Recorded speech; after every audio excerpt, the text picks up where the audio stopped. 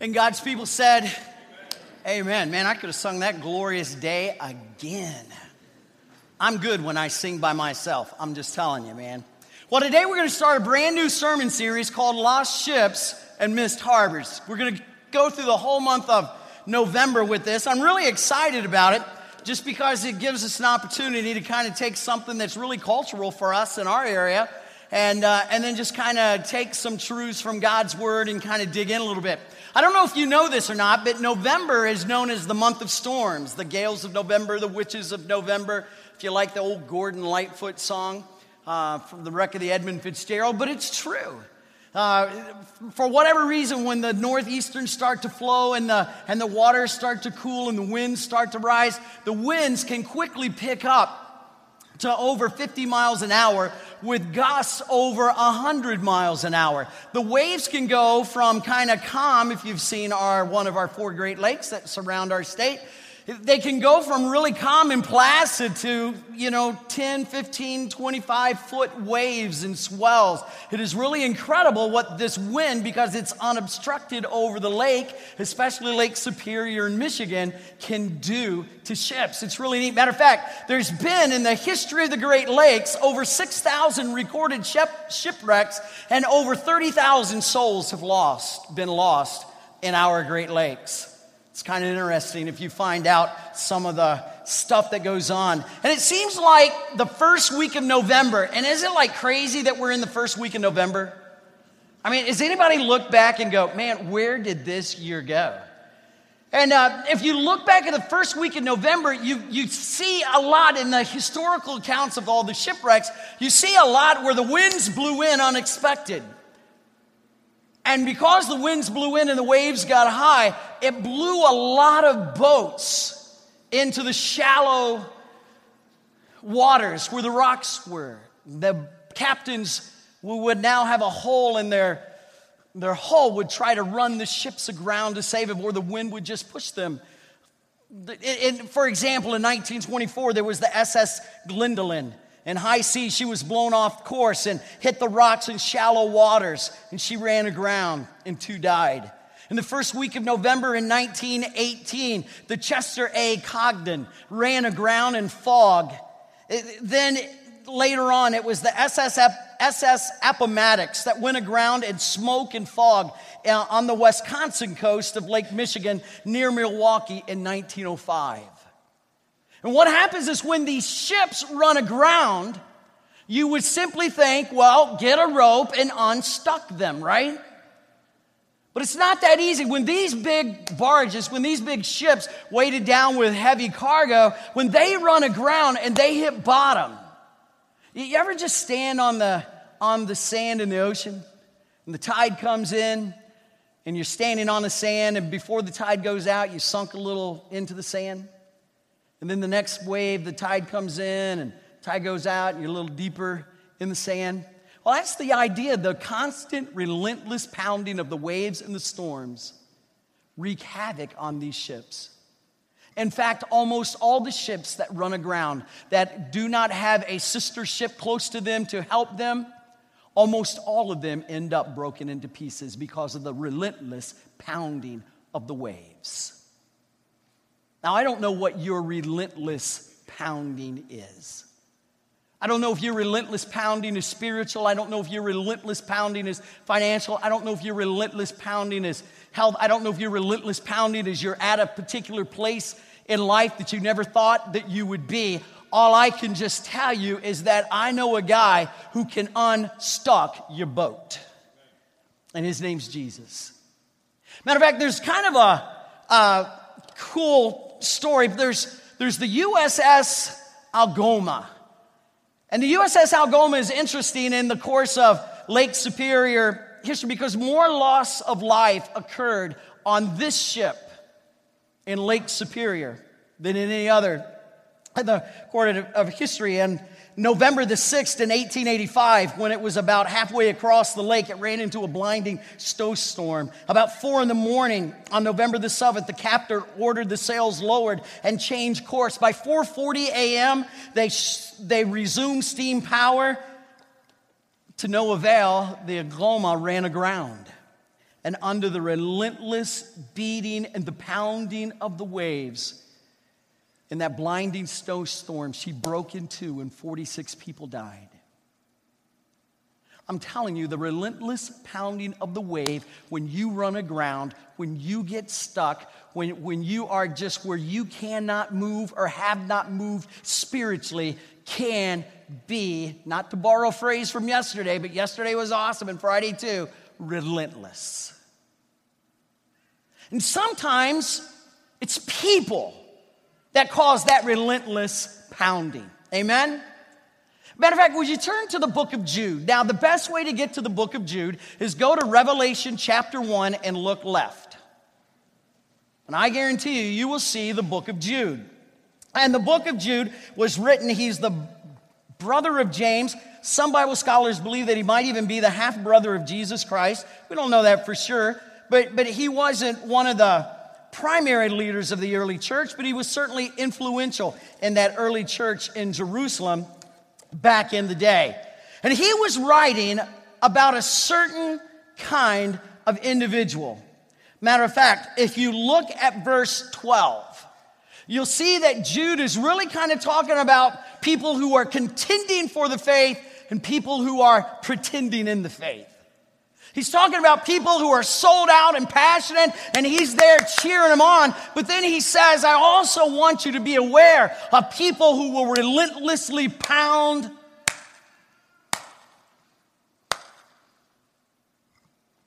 at your soul.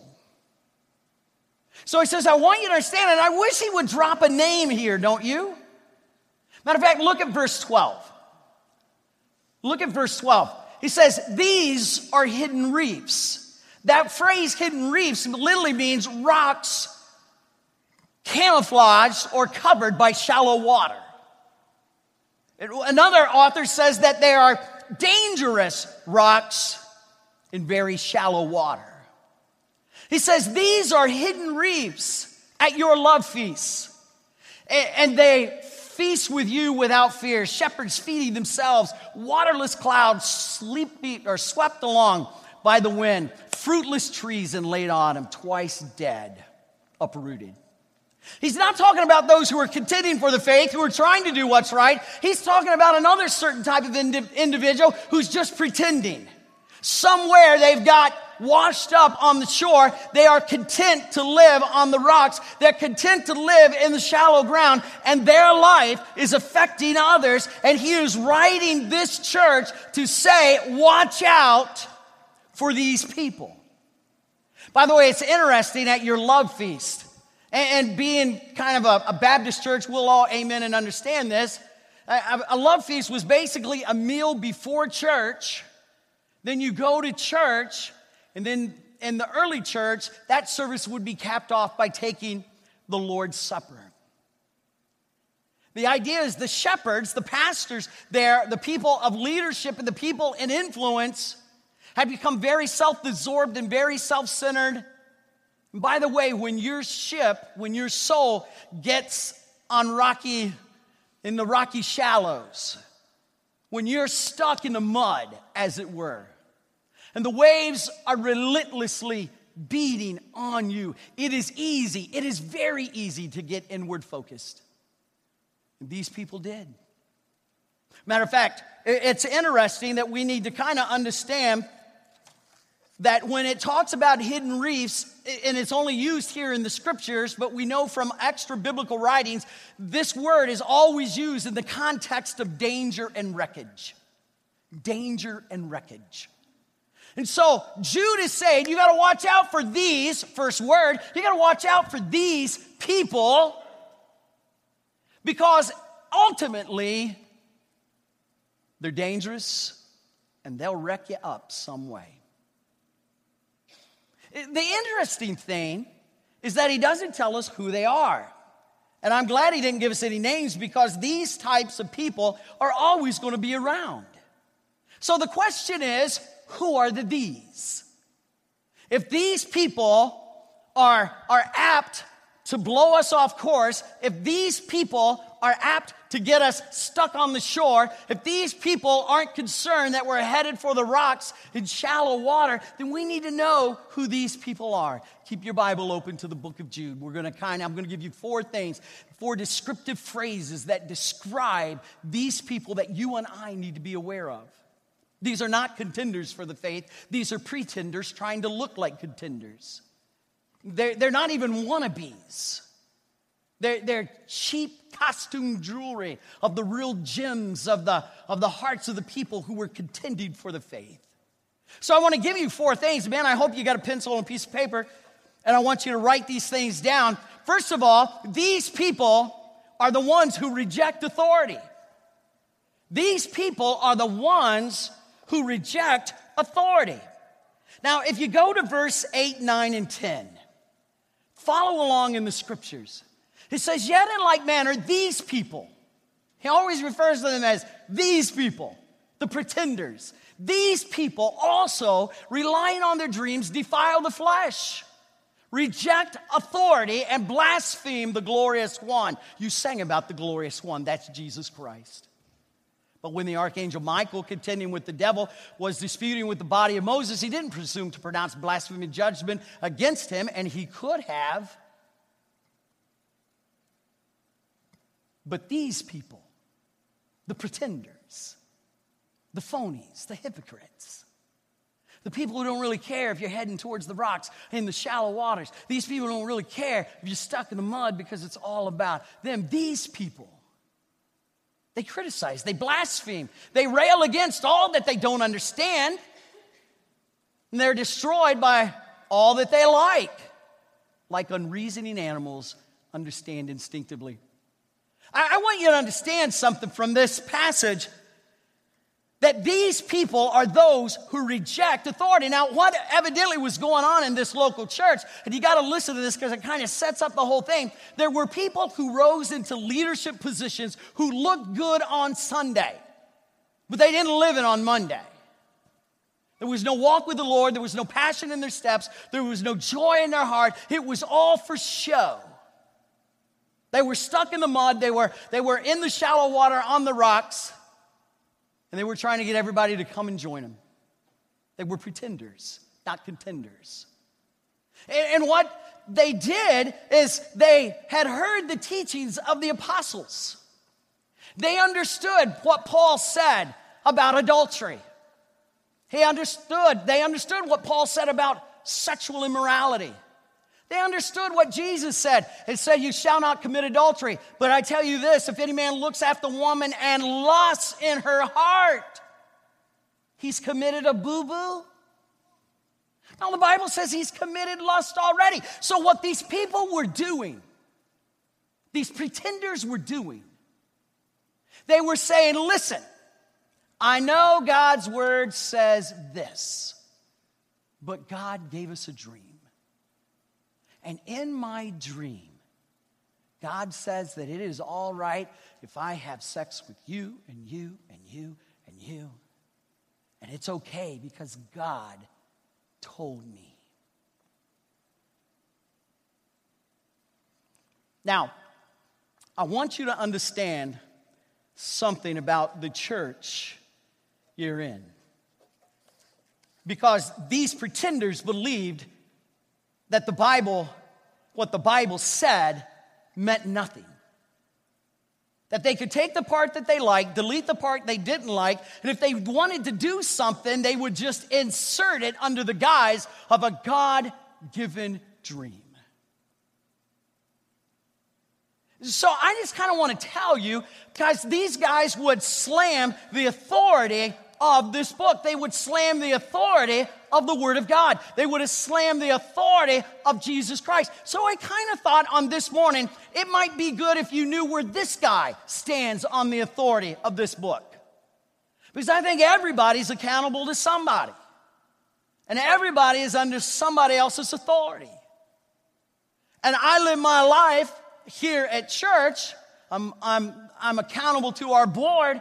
But I'm telling you what, you're looking at a guy who just with every fiber of his being respects this holy book. I want you to understand that I believe that this Bible is God's word for us today. I don't believe that part of it is for today. I believe that all of it is for today.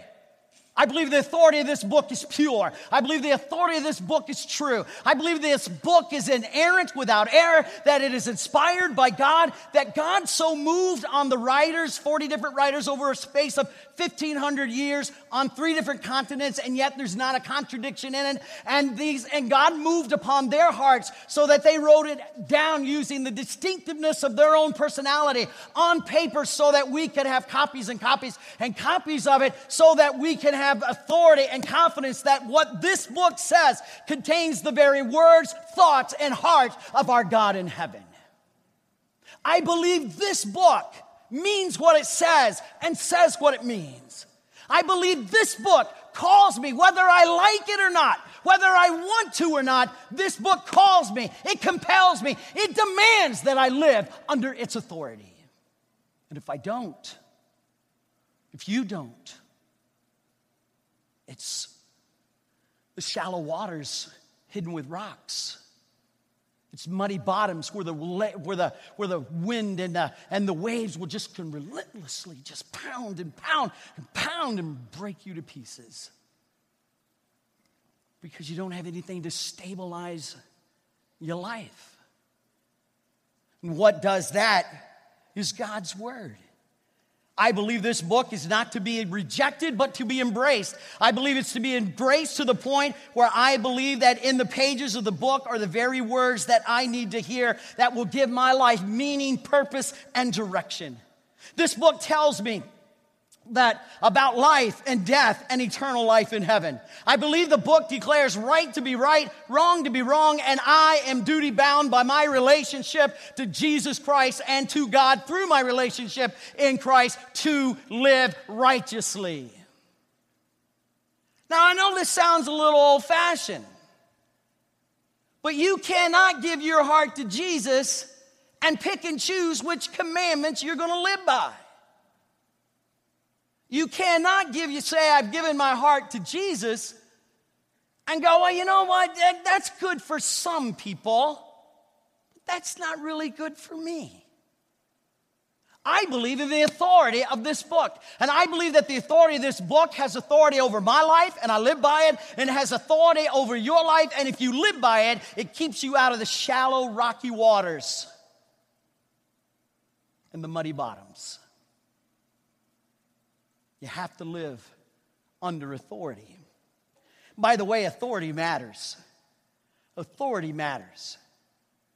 We live in a day where people are just kind of anti-authority, and everybody wants to be this rogue person. I'm going to do my own thing. I'm just going to be this rogue believers. Do you know that has no place in Scripture?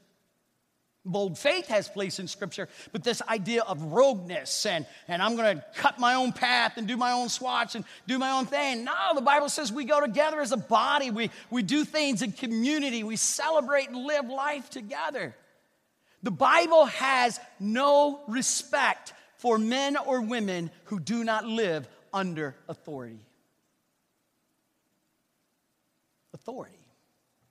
Matter of fact, we can see the lack of authority. If you don't have authority, if you don't respect authority for God, you're probably going to struggle to respect any authority. Now, those of us who were born of a different generation, and just give me a good hearty amen here. If you and I were to talk to our parents like we hear some of our children or some of the children in our, area talk about their parents, what would happen to us?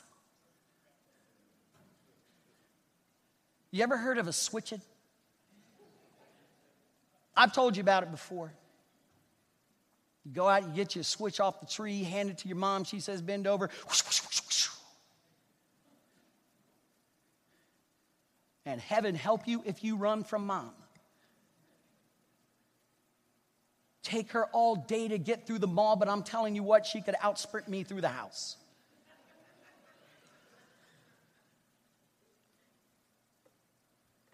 I tell teenagers all the time, before you fall in love, before you give a little girl your heart, you better look at how she respects her daddy, because how she respects her daddy eventually will be how she respects you.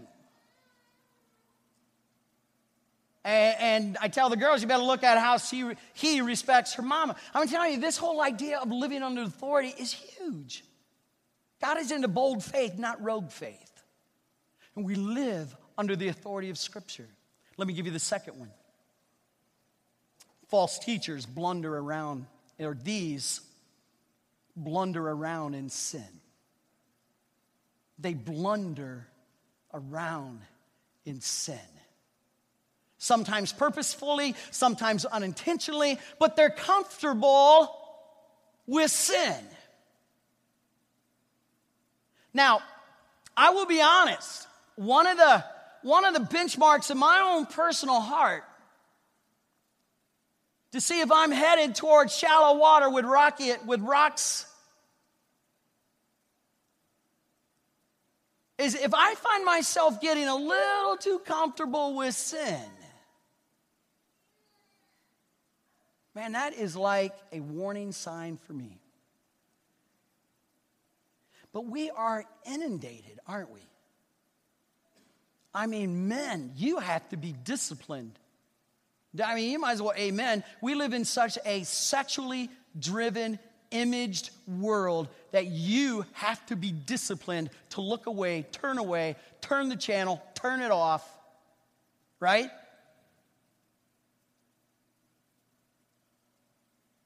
Don't get comfortable blundering around in sin.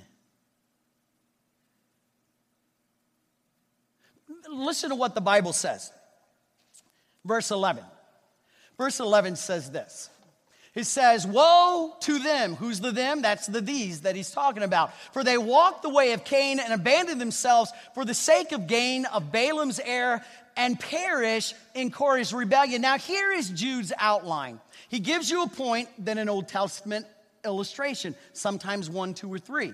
He gives you another point, then he gives you an Old Testament illustration or illustrations. Here, he says, listen, don't be like the pretenders who blunder around in sin. And then he gives you 3 examples. He says, don't worship them like Cain. Cain was the jealous brother of Abel and murdered him, and the ways of Cain were disobedient and unbelieving, and he worshiped God according to his own understanding instead of God's revelation. He was envious, and he was hated others, and he had a murderous spirit. In addition to talking to the way of Cain, he rushed to the prophet of Balaam. And what Balaam did, and this is in the book of Numbers, I think it's chapter 16, and what Balaam did is he got paid by this godless king to pronounce a curse on Israel. That was the first thing he messed up on. Then he went back to Israel and told him that it was all right to fornicate if you paid him a price. Balaam is the guy who sold his soul for money, blundered around in sin and fell in love with money and didn't fall in love with God. And man, I want everybody in here to be a billionaire. Amen? Amen? Because then you will tithe off of your billions. I get that. Here's the deal. Money's not wrong. It's the priority. It's the love that you place on it that's wrong. And what we do is we take money, which God meant to be a blessing, and we make it a curse because we either want more of it or we just are just kind of turned off by God gave it to us to be a blessing. And by the way, then he talks about the sons of Korah. And the sons of Korah, they were the musicians, and they stood against Moses and Aaron. And they caused division in the children of Israel. So basically Moses just said, okay, all you guys with Korah, stand right over there. All you guys with me, stand right over here. So all the guys with Moses stood right over here, and there was probably a little bit bigger crowd standing with Korah and his group over here. And Korah's probably looking at Moses going, see, I told you. And then all of a sudden, because of their disobedient spirit and their lack of respect for the leadership that God gave, the ground opened up and swallowed everybody in Korah's group. You talk about having respect for Moses. I'll bet you everybody saluted him and said, yes, sir, from now on. They blundered around in sin, and they followed the ways of Cain, the ways of Balaam, and the guys of Korah. But God's calling us not to blunder around in sin.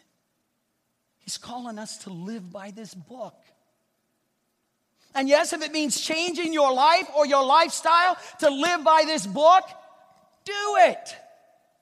The Bible says that when you and I become believers, old things are passed away, and all things, everything becomes new. I'm amazed at how many people want to keep going back to the things that Jesus Christ forgave us of. Well, let me give you two more things. These people were deceptive. These people were intentionally deceptive. They wanted you to like them, believe in them, believe that they were telling you the truth. Somehow they gained positions of shepherds or leaders or teachers in that church or that community, but they were serving for selfish reasons. Now this yesterday and Friday, man, we just had this killer event, Relentless. And man, there were people who worked hard on this thing, knocked it out. We have people who have been teaching Sunday school. Sue Anthony has been teaching Sunday school for 40 years. Jack is in his second Sunday as pastor at Belleville. He was our children's pastor for 20 years. Others of you have been faithful. Gerard has been a deacon here for well over 20 years. He predates me. But I'm telling you, you don't do it for what you get out of it. You serve in such a way that the attention doesn't go on you, but the attention goes on our Lord and Savior Jesus Christ. So they were talking about Jesus, but in their heart they were going, me. Just listen to the verses. Look at verses 12 and 13. Look at what it says. It says, these are hidden reefs. We read it before. Man, they are rocks under shallow water. It is around these people. It's dangerous, and there's wreckage. They're not going to help you. They're going to hurt you. They're intentionally deceptive. He says you got to be aware of these people. Now, how do you know if somebody's deceptive? Because you measure it up against the truth of this authoritative book in our life. You check it out against the book. And they were intentionally deceptive. And evidently, when brother so-and-so got up and said, well, God gave me a dream, and here it is, everybody just went.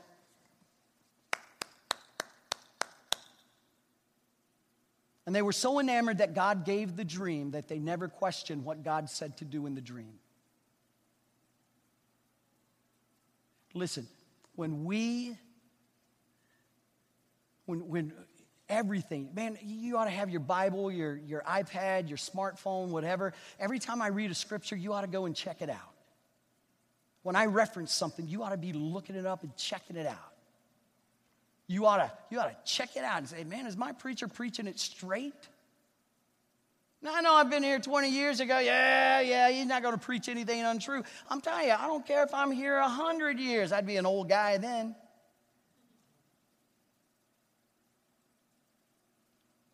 And then I'll shrink even more. Did you see that picture of me and James and Buddha Edwards? First time in my life. I've been short all my life. You guys know that, but that is the first time in my life I ever felt short. But I'm just simply saying, it doesn't matter if I'm here shorter and 100 years more. You check out what I say against the book. They were deceptive. They talked about the right stuff. Their heart was just in the wrong place. Matter of fact, in vivid imagery and language, Jude strings together 4 word pictures in those verses about these people. He says they're hidden reefs, unseen dangers. They're clouds without water, promises, but no fruit. They're trees with no fruit, again, promises, but no fulfillment. And they're wild waves. That means that they just bring chaos and throw debris everywhere. Let me give you the last thing. is that these people are self-serving. These people are self-serving, man. They're only interested in themselves. They want the fame, they want the position, they want the title, they want the power. They want it all, but they don't want any of Jesus. They want to feel good about them. They don't want to feel good about him.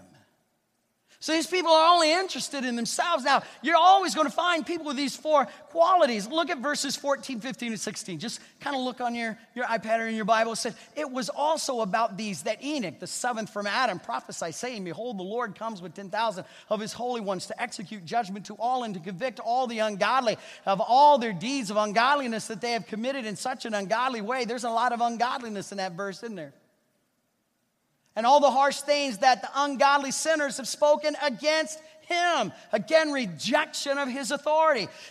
These are grumblers, malcontents, flowing from their own sinful desires. They are loudmouth boasters, showing favoritism to gain advantage. You want to know how somebody, you want to know four traits of somebody who is self-centered, egocentric? He gives them to us. Here they are.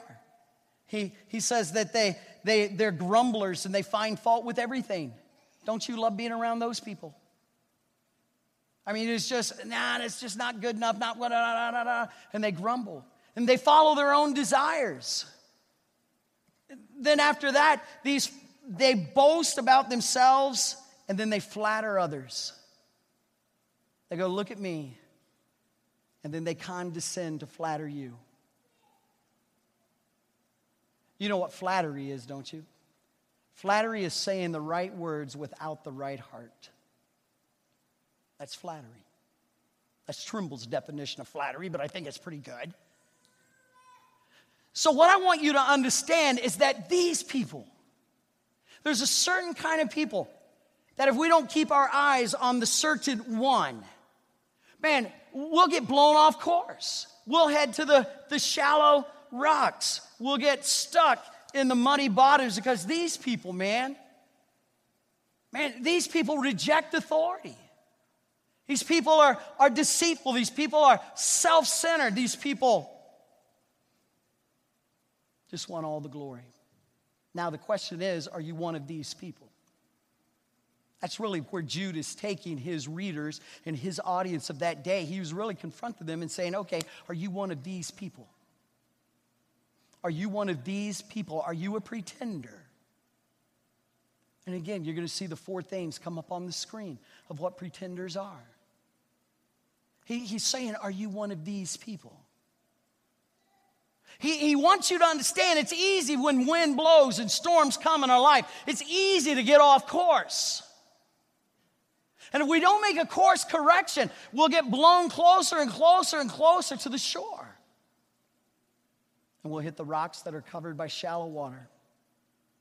And then the relentless beating of the waves of the storms would literally break us apart. He's saying, are you one of these people? Now that's an easy question to answer, isn't it? Some of you are going, well, I'm only one out of four of those. Then you're one of those people. You say, oh, I don't like that. Well, take it up with Jude. I'm just telling you what he said. So I'm kind of like, I'm 2 out of the 4. I'm okay, you know. Actually, what's so wrong with being a little self-serving and trying to get ahead in life and all that kind of stuff? Listen, I'm just telling you, that attitude grows, and the attitude of all four of those things you're seeing on the screen, those attitudes grow and grow and grow and grow in us that make us get farther off course and closer to the dangerous rocks on the shore. So Jude is really saying, okay, you got a choice. You can either follow these people or you can follow Jesus Christ. You can follow these people or you can follow Jesus Christ.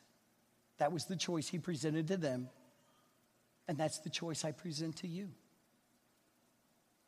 Jesus will take you to life everlasting. Well, it's not all going to be a bed of roses. Yes, there's going to be storms, but I'm telling you, he will be, as the Bible calls him, the captain of your salvation. And yes, that is a nautical term. He is the captain of the ship. God is not interested in being your co-pilot.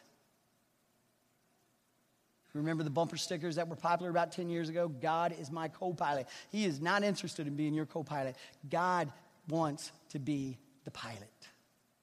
And Jesus is the captain. So Jude gave him a choice. You either follow these people or you follow Jesus. Pretenders, contenders. These, Jesus. Pretenders, contenders. Would you bow your heads? Would you close your eyes for just a moment?